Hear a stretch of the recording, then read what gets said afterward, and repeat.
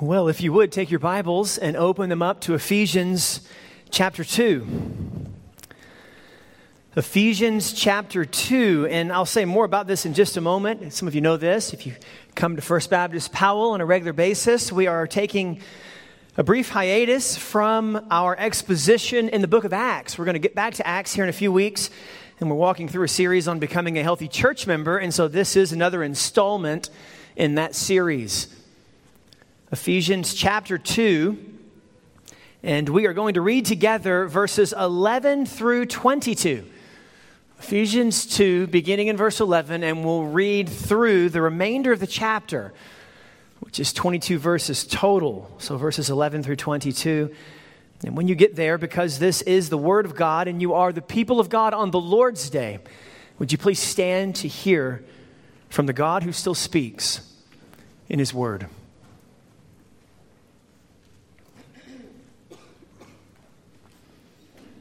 Again, Ephesians 2, beginning in verse 11, Paul the Apostle writes, as he is carried along by the Spirit of God, these words. Therefore, remember that at one time you Gentiles in the flesh, called the uncircumcision by what is called the circumcision, which is made in the flesh by hands. Remember that you were at that time separated from Christ, alienated from the commonwealth of Israel, and strangers to the covenants of promise, having no hope and without God in the world. But now, in Christ Jesus, you who once were far off have been brought near by the blood of Christ. For He Himself is our peace, who has made us both one and has broken down in His flesh the dividing wall of hostility by abolishing the law of commandments expressed in ordinances, that He might create in Himself one new man in place of the two, so making peace, and might reconcile us both to God in one body through the cross, thereby killing the hostility. And He came and preached peace to you who were far off, and peace to those who were near. For through Him we both have access in one Spirit to the Father. So then, you are no longer strangers and aliens, but you are fellow citizens with the saints and members of the household of God, built on the foundation of the apostles and prophets, Christ Jesus Himself being the cornerstone, in whom the whole structure, being joined together, grows into a holy temple in the Lord. In Him you also are being built together into a dwelling place for God by the Spirit. The grass withers, the flowers fade, but the word of our God will stand forever, church family. You may be seated. When I am out in public, from time to time I'm allowed to go out in public, I release myself from the shackles of privacy and isolation. One of the activities I enjoy is reading T-shirts. You ever do this? I really think that the T-shirt today has replaced the bumper sticker. I used to enjoy reading bumper stickers.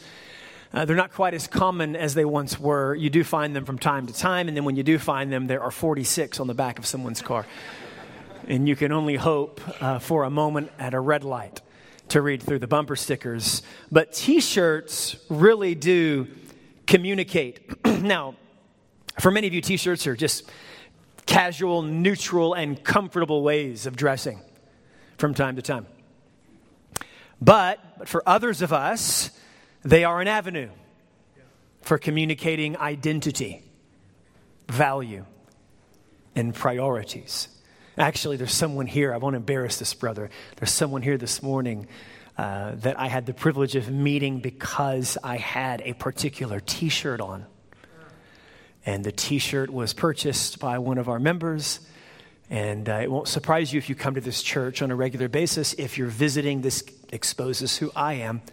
It had a picture, as it were, of Polycarp of Smyrna on the t-shirt. An early church father, 2nd century, who gave up his life for the faith. Hallelujah. And so I'm wearing that t-shirt. So there's a brother here right now, actually, I met because of a t-shirt I was wearing. Communicated. So he perhaps does the same thing I do. So I read these t-shirts when I'm out and about in public. And a few months ago, and you doubtless have seen this t-shirt, a few months ago I noticed a young couple when I was out and about, and the woman was wearing a particular t-shirt. I don't remember if the man was, because I just caught him as they were walking by. Just caught a glimpse of them. But the woman's t-shirt read these words: "I love my husband." And I thought, that's tremendous. And I almost did, the embarrassing thing to my wife and my children and stopped and thanked her for wearing this t-shirt. I didn't do that. But I do. I often will try to have conversation with people on account of their t-shirt. And I thought to myself as I reflected, I walked away, it was quick, walked away and just reflected on the message that was on this woman's t-shirt: "I love my husband." And I thought, this woman is not simply married to her husband, which is, by the way, a good thing. It's difficult to be anything else than married to your husband if you have a husband, right? But this woman, don't miss this, to some degree, prizes her marriage, boasts about her marriage, highly esteems and values publicly her marriage and her husband. Over the previous few weeks, and we're going to come full circle to that, hang on to it for just a second. Over the previous few weeks, we have identified and meditated on 4 characteristics of a healthy church member. 4 characteristics. First, we observe that a healthy church member is present within the church. Pastor Tim preached that sermon through which he exhorted us to be present in the church, to gather when the church gathers. It's in part what it means to be a member of the body of Christ, to be a part of the assembly. You're exercising that facet even this morning through your presence. Second, we observe that a healthy church member prays for the church. Pastor Hunter preached a sermon through which he exhorted us to be people of prayer, to pray as we breathe air, and to pray in particular for our church family. Third, we learned that a healthy church member serves the church. Pastor Adam Holland exhorted us to engage in serving the body of Christ and exercising various spiritual gifts granted by the presence of the Holy Spirit for the edification and growth of the church. So a healthy church member serves the church. Fourth, last Lord's Day, I had the joy of talking to you about how a healthy church member gives to the church. There are perhaps a number of ways that church members ought to be giving to the church, not the least of which is out of their finances as a stewardship and as stewards of the manifold blessings of God. Well, this morning, we are going to identify a 5th characteristic of what it means to be a healthy church member. And here it is. And this is where we're going to come full circle back to that initial story. The woman wearing the shirt that said, "I love my husband," unashamedly, unabashedly. So 5th this morning, a healthy church member prizes membership in a local church. A healthy church member isn't simply a member in a local church. A healthy church member prizes his or her membership in the local church. And we're going to unpack this together in a couple of stages by looking at Ephesians chapter 2, verses 11 through 22. So if you're taking notes, you can jot down these 2 stages. And just a word of warning, we will not be able to deal with every detail in the text. There's so much. This previous week I was thinking about this, and this is the nature, I suppose, of a topical or thematic series. We select texts oftentimes, we walk through those texts, and so there is an expositional element to topical series, or at least there should be. However, they don't afford us the opportunity to really ferret out everything that's in the text. So we're not going to deal with everything in this text. We're going to deal with the high points. But here are the 2 high points I want you to jot down if you're taking notes. First, we are going to identify and talk about our past. Our past as believers in Jesus Christ. Paul begins with our past. Ephesians chapter 2, verses 11 and 12 is all about our past. And then even, actually, you could go back to earlier in the chapter, Ephesians chapter 2, verses 1 through 3, our past. We may do that a little bit. Secondly, this morning, in addition to our past, we are going to highlight and discuss our present. Our present. And this is verses 13 through 22, and this is where we're going to skip so much. Paul will utilize so many images for the glory of Christ as manifested in the body of Christ, in the church, in the assembly. And we're not going to be able to talk about all of those details. I'm going to do my best to select as we move along, and we'll get you out of here no later than 3:30 this afternoon, okay? All right, our past and our present. Young worshipers. So as you know, we have opportunity for some of our young worshipers to exit during this time, as they did a moment ago. You are welcome as families to keep your young worshipers with you throughout the service. We also celebrate that. But for our younger worshipers who are in the room with us, our children, I want you to look for a couple of things, okay? And they're going to be related to our main points, but they're not the same as our main points. So a couple of things I want our younger worshipers looking for in the text. Remember, parents, grandparents, guardians, we want to teach our young worshipers to be in the Word of God. Amen. They ought to expect to have their Bibles open when they go to church. Every time. I won't chase that far. First thing, younger worshipers, I want you to look for. First, how does Paul describe us before we came to trust Jesus? How does Paul describe us before we came to trust Jesus? Now, this is related to that first big point, our past. I just want you to be able to look at one or two of the ways. There are a few right answers to this, okay? I'll give you a hint. You can look at verse 12, younger worshiper, for this answer, okay? How does Paul describe us before we came to know, trust, and treasure Jesus? Second thing I want you looking for is, how did God rescue us? How did God rescue us? You can look here in verse 16. There are a couple of places where he tells us this. Verse 16 is one of them. Okay? So how does Paul describe us before we came to trust Jesus? And then how did God actually rescue us out of this problem? I want you to be able to answer those 2 questions for your parents later. Parents, please, grandparents, guardians, feel free to whisper, talk to your younger worshiper throughout the sermon. Questions are welcomed, and you won't be frowned upon. Okay? I'm going to assume you're talking about the sermon if you're talking. So feel free. Just please talk about the sermon throughout the message, all right? Okay, let's begin by looking together at our first primary point, our past. Look down with me, if you would, at the text, Ephesians chapter 2, verses 11 and 12. Let's read that again.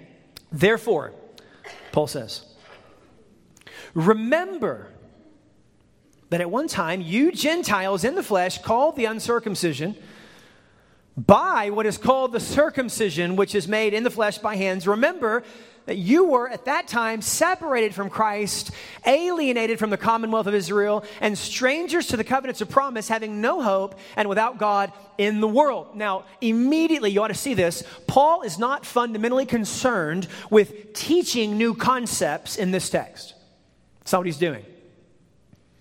His concern, fundamentally, is to remind us of already existing and espoused concepts in the body of Christ. After all, notice that he says, therefore, what?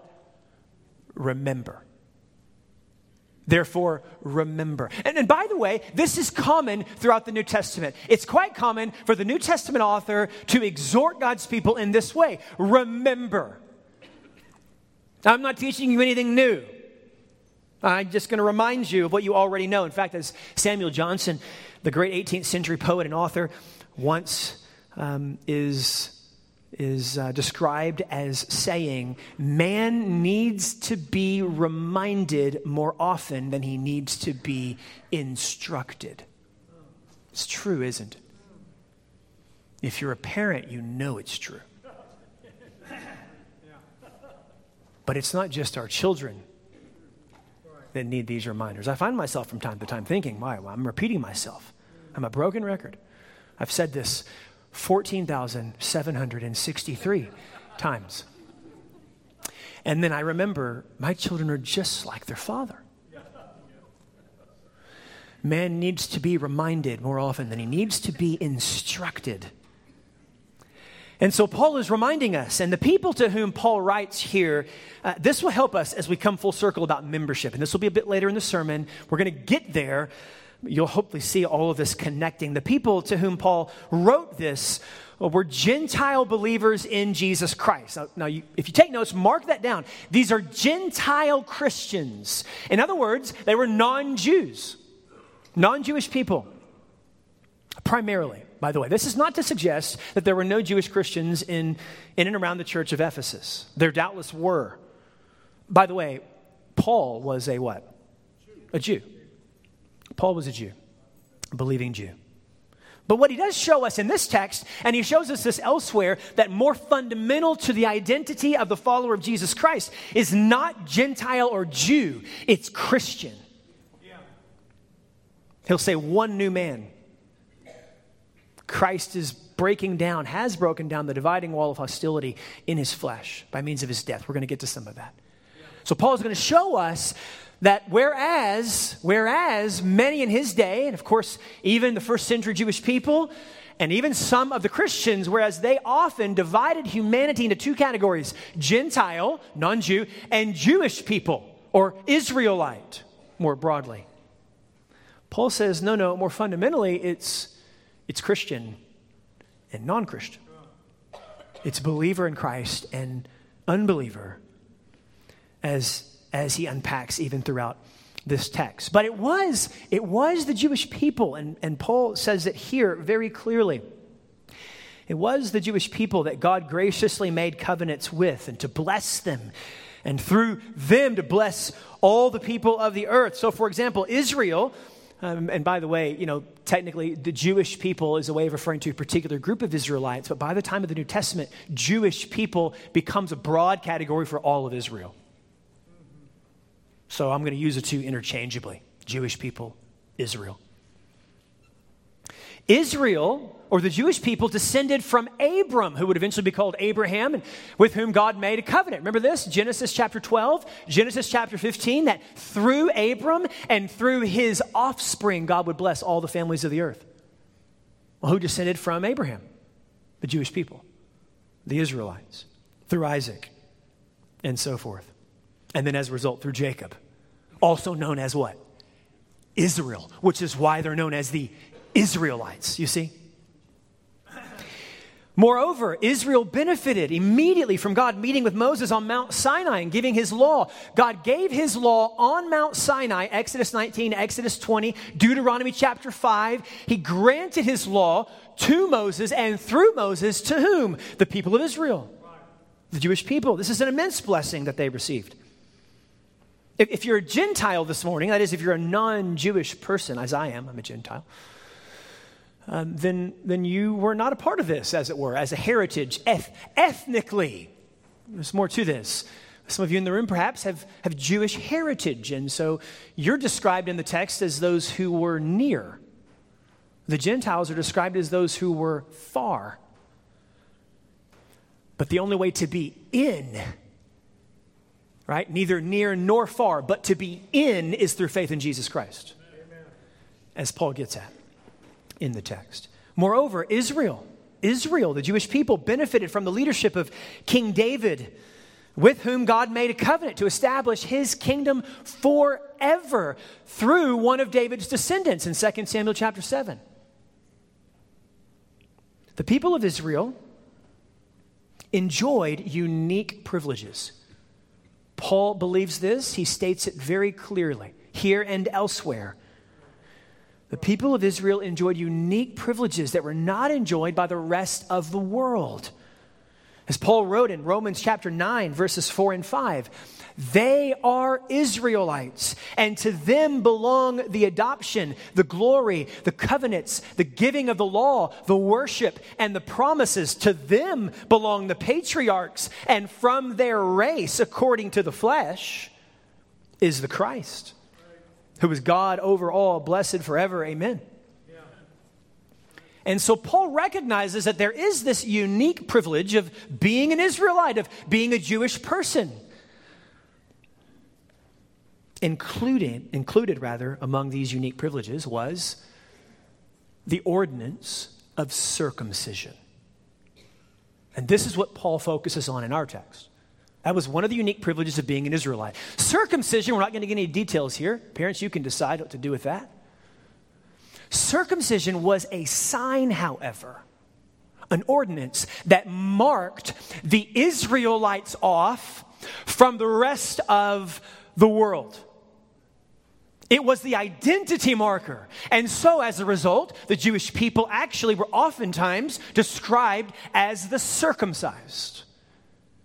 And the Gentiles, the non-Jews, were described as the uncircumcised. Now we're getting to our text, you see. This is the background for what Paul is doing here. Now he tells us in the text, of course, that the kind of circumcision that some boast about is simply circumcision in the flesh accomplished by human hands. Now what is he saying? He's saying that it profits nothing unless it's met with faith in Christ. What Paul goes on to say, of course, is that circumcision was to point to a greater reality in Christ, the one who was circumcised in our place, cut off from the blessing of God for us, so that we might receive life by means of his death.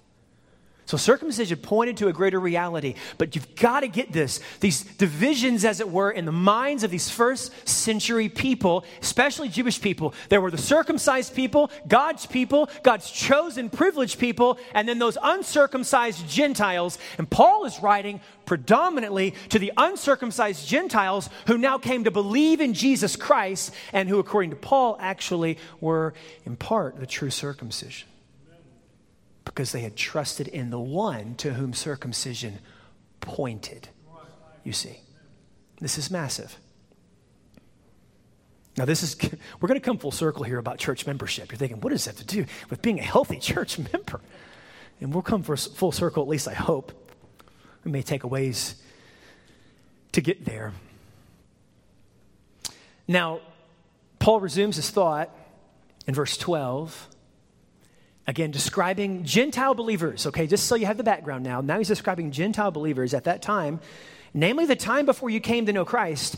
You were separated. This is how he describes Gentile believers before coming to know the Lord. You were separated. You were alienated. You were hopeless. And you were godless in the world. Now he could use some of these descriptions for Israelites as well, outside of Christ, outside of faith in Christ. But here he's focused specifically on Gentiles.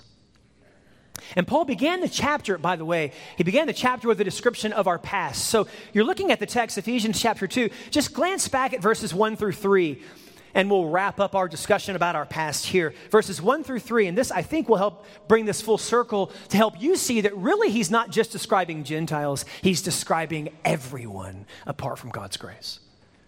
So Ephesians 2, verse 1, and you were dead in the trespasses and sins in which you once walked, following the course of this world, following the prince of the power of the air, the spirit that is now at work in the sons of disobedience. Verse 3, notice, among whom we all once lived in the passions of our flesh, carrying out the desires of the body and the mind, and were by nature, now don't miss this, children of wrath, like whom? The rest of mankind. There it is.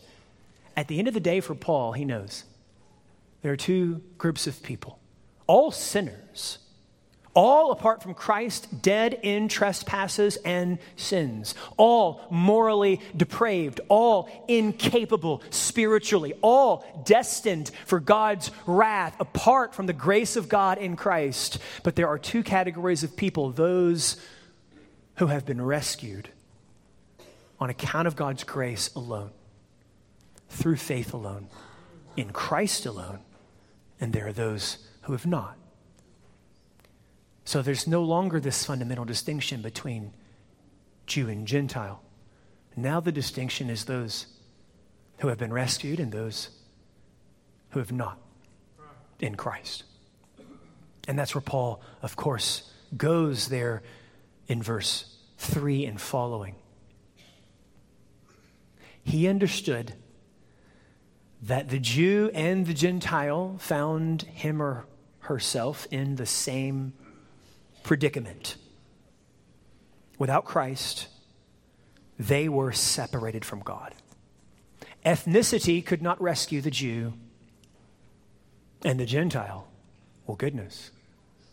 They were strangers to the citizenship of Israel and aliens to the covenant, separated from Christ. So everybody exists apart from God's grace.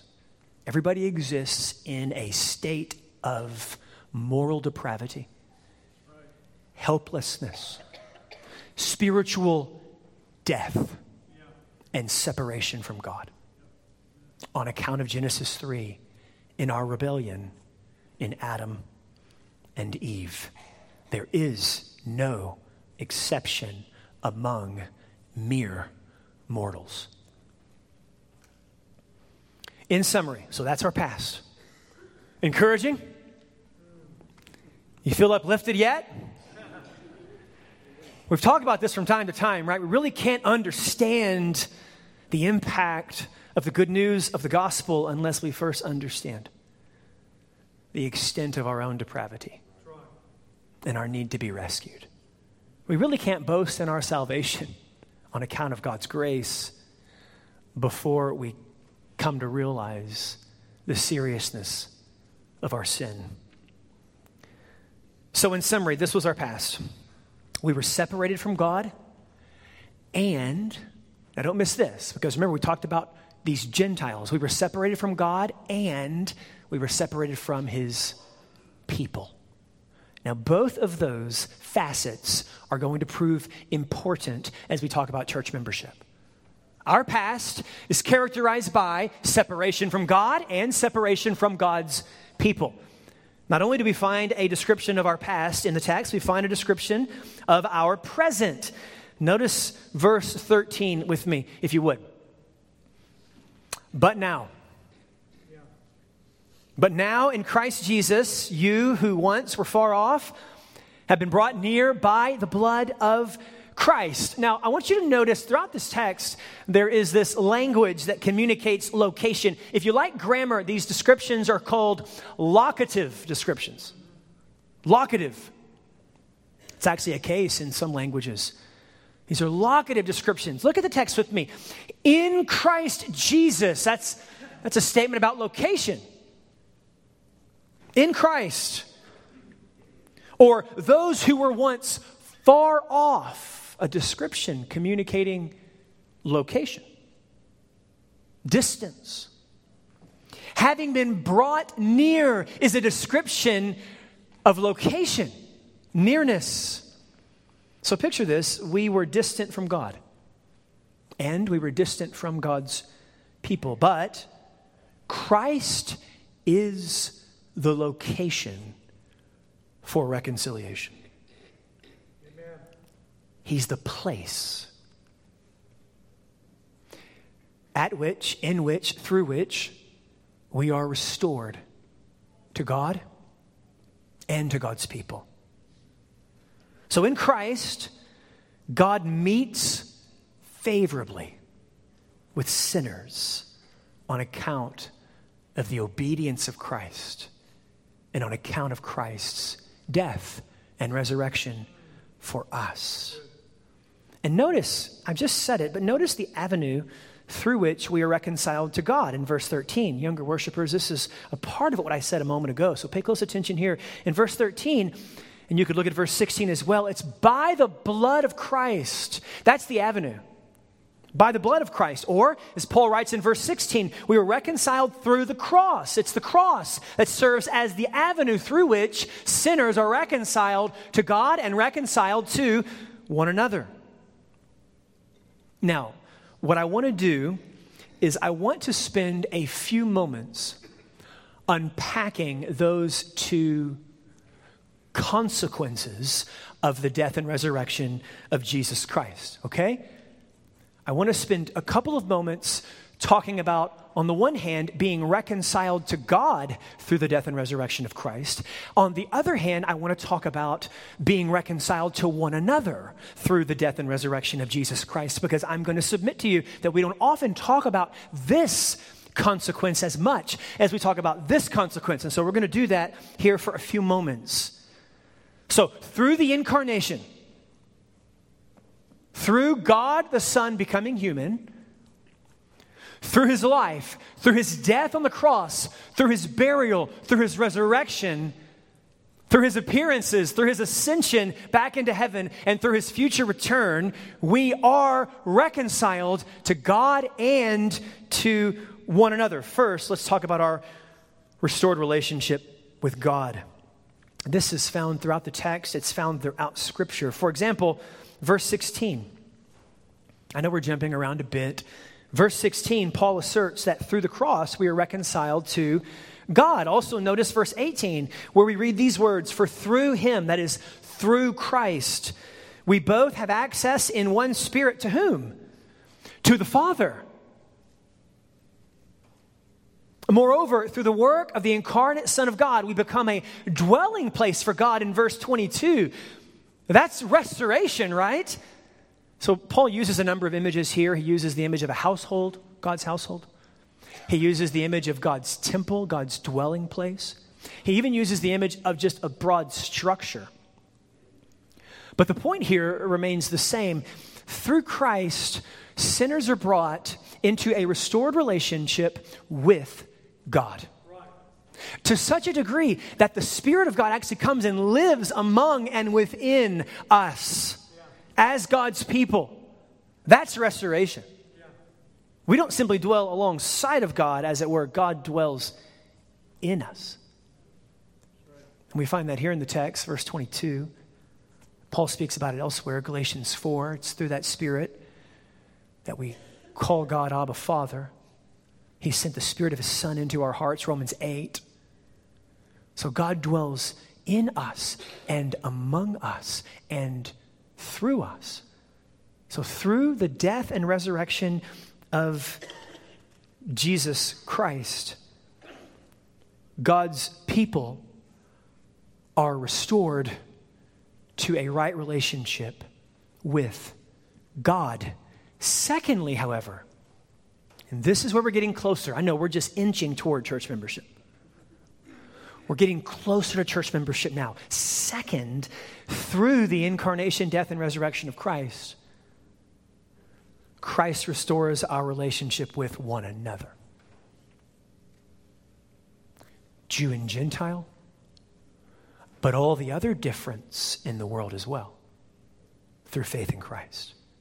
And this is the primary point of our text. It took us a long time to get the primary point, I know. You needed a little background, I think. Perhaps it was helpful. Verses 11 through 22 focus on this restored relationship. Our reconciliation with God is simultaneously a reconciliation with God's people. So notice with me verses 14, 15, and 16. And you'll see this. You'll see it throughout the text. For he, that is Christ, is our peace, who has made us, notice, both one. Jew and Gentile. He's restored a relationship between Jewish people and Gentile people. and he's broken down in his flesh the dividing wall of hostility, the dividing wall that separated Jews and Gentiles. By abolishing the law of commandments expressed in ordinances, he made them inoperative. He nullified them. The things that marked out Israel from the nations are fulfilled in Jesus so that he could make one new man, Jew and Gentile, believers in Jesus Christ. Right. Amen. That he might create in himself, notice, one new man in place of the two, so making peace. Now don't miss this. Of course, he is talking about peace with God, but in the text explicitly, he's talking about peace with one another. That's right. Yeah. Verse 16, and might reconcile us both to God in one body through the cross, thereby killing the hostility. Hostility, that is, between God and sinners, but also hostility between one sinner and another sinner. And this truth, by the way, this beautiful truth that not only are we restored to a right relationship with God through Christ, but we're restored to a right relationship with one another through Christ. This truth climaxes in verse 19. Look at the text, verse 19, where Paul declares, so then you are no longer strangers and aliens, but you are what? Fellow citizens with the saints and members of the household of God. The work of Christ has not merely effected a restored vertical relationship with God. It has. Glory to God, it has. And as evangelical Christians, we talk a lot about that, right? Your sins have separated you from God, and through the work of Christ, received by faith, you can be restored to a right relationship with God. That's wonderful news. Amen. But we don't talk enough about how that restoration enacts another restoration. That by embracing God as our Father, we are embracing one another as brothers and sisters. Right. Amen. You see. This is why, by the way, I mentioned Polycarp earlier, a bit later. Cyprian of Carthage, 3rd century. He wrote a work called On the Unity of the Church, De Unitate. And he made a controversial claim there for many. I think you'll understand it, maybe. He said this: he who has not the church as his mother cannot have God as his father. Now, that's a bit stronger, I think, than we often speak as evangelical Christians. But I'm not convinced that we shouldn't meet Cyprian there. Cyprian understood that a restored relationship with God simultaneously meant a restored relationship with the church, with other repenting sinners saved by God's grace. Jews, Gentiles, Greeks, Romans, barbarians, slaves, free, all the above, Americans, and so many others. That's the gospel. That through the work of Christ, we are restored to a right relationship with God and a right relationship with one another. So, if you're here this morning and you've not been the recipient of experiencing that restoration that was purchased on the cross by means of Christ's death, that was confirmed and secured by means of the empty tomb and the bodily resurrection of Jesus Christ, that is preached by the church for now 2,000 years and will be preached until Jesus Christ returns to make all things new. If you've not yet benefited from this restoration, I would implore you, plead with you, not to leave this place without recognizing, one, You are, apart from the grace of God in Christ, just like the rest of us, a sinner against a holy God, separated from God and separated from God's people. But the good news is Jesus Christ offers restoration. Amen. To anyone and everyone who repents and believes in Christ. So if you want to talk more about this, you have questions about it, maybe you have protests. That's okay. I love hearing protests. I am a Protestant after all. And American, it just so happens. And so I love to interact on those levels, and other brothers and sisters here do as well. We understand all of that. If that's where you are, you want to talk about that. Perhaps you want to embrace Jesus Christ for the very first time as the treasure of your life and come to know what it means to live a life of restoration with God and restoration with God's people. Stick around after the service, would you? And as you leave one of these doors, take a left. I mentioned earlier in the welcome, there's a room out there before you leave this building on the right-hand side called Crossroads. Go into that room and have a conversation with one of our elders in there who would love to talk with you and pray with you and come alongside of you, and perhaps even you alongside of him and us, as we learn to lead lives that demonstrate our restoration with God and our restoration with one another. Now,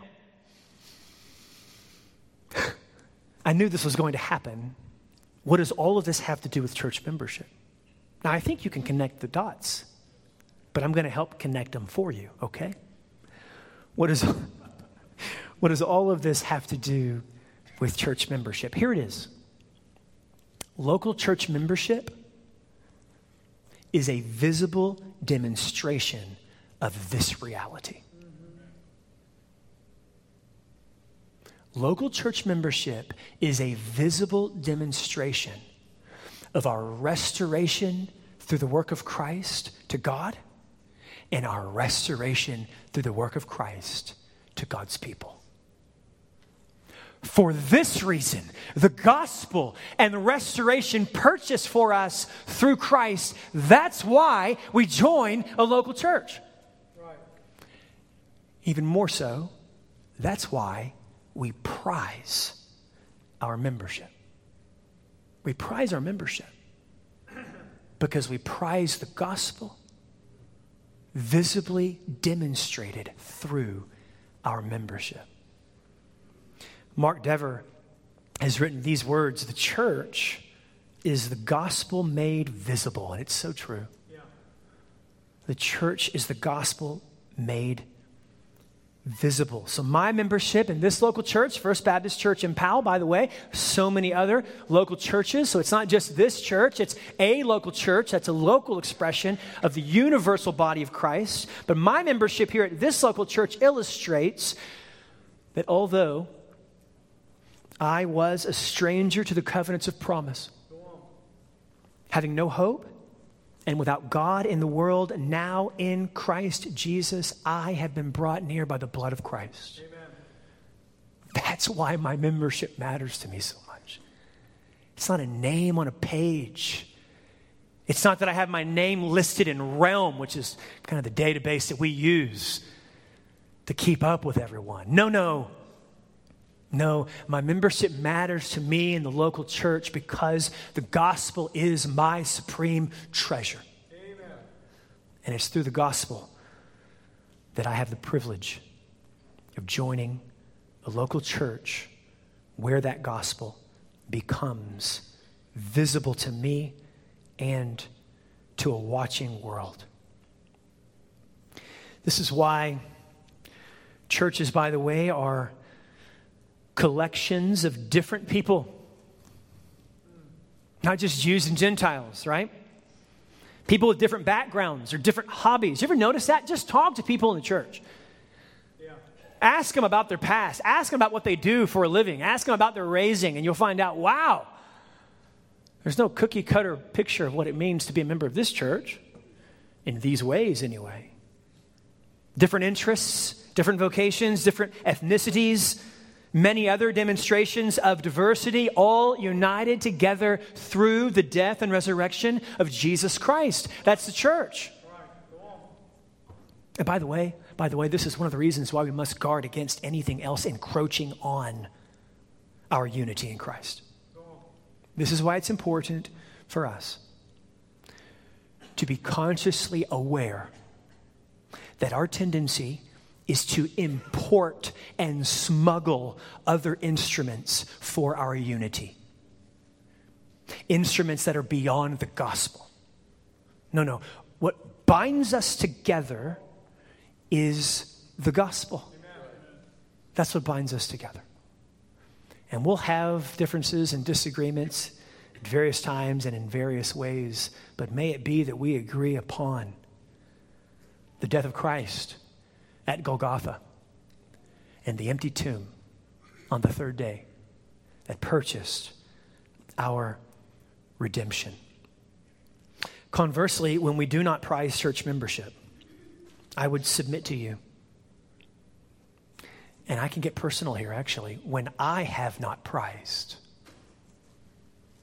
church membership, I have failed to prize my status as a son of God. I have failed to see the connection between my restoration with God through Christ and my restoration with God's people through Christ. So, what is your general posture in relationship to your church? Think about this with me for just a moment as we wrap up. This is all part of the same conclusion I mentioned a moment ago. Just one time we're concluding today, not multiple times. Do you spend more time prizing your status as a member of God's household, or do you spend more time complaining about the challenges of being a sibling who has to share a house with other siblings? Now, why do I say that? Because I spend time complaining as a sibling. But the gospel corrects. The gospel exhorts, and the gospel transforms us into people who prize our membership because we prize the gospel that has eventuated our membership. By the way, being in a family, right? Being in a family brings with it challenges. Does it not? I mean, I can't tell you how many times a conversation happens in our household, and the question is, why do I have to do that? And the answer is very simple, because you're a member of the family. You're a member of the family. You received this by birth. Or for others, you received this by adoption. You inherited this. So it is with the body of Christ. Why do we think the spiritual family of God ought to be any different? Painless. Right? Everybody only, always agreeing on everything. No, God loves us far too much for that. I am convinced that some of the diversity, this is a whole nother sermon, needs to be nuanced. We're not talking about a compromise concerning the truth of the gospel.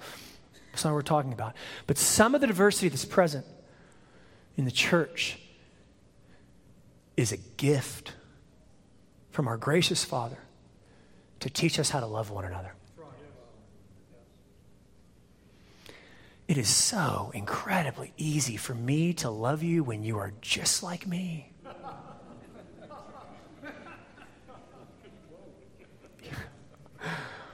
I'm just being honest up here right now, okay?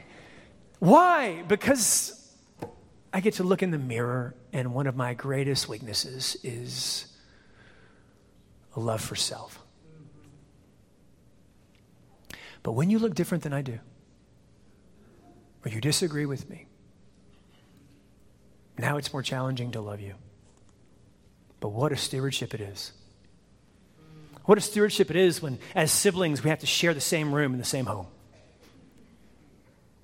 Right? We don't have the freedom to say, get out of my room. No, you don't have a room. You're an heir of a home, as the rest of God's people, you see. This is what it means to be God's household. You're a member of a family. You spend time picking up after others. Again, another conversation I have from time to time. This is all in my own heart. Please understand. Every complaint that I mentioned today, I know well because it surfaces from within me. But oftentimes you'll hear this conversation. I didn't leave that there. I understand. But you are what? You're a member of the family. Right? And you know this as parents. Some of you who are parents or grandparents, you know this. In fact, some of you who are singles, you understand this too, by the way. You have friends over, and those friends will leave something out. And what do? I hope what you don't do. I hope you don't go to them every time and say, hey, I'm still waiting. A week ago, you left this cup on my table, and I'm waiting for you to come back here and pick up the cup. No, you pick it up for them because you're a member of a household, and the house is dirty. I need to wrap up. To shift metaphors, when we consider this eternal privilege, the gospel, and our restoration through the work of Christ to God, and our restoration through the work of Christ to one another and the church, when we consider the glories of this gospel, to shift metaphors, we respond with the words of the psalmist in Psalm 84, verse 10. Many of you know this. For a day in your courts is better than 1,000 elsewhere. Yes. I would rather be a doorkeeper in the house of my God than dwell in the tents of wickedness.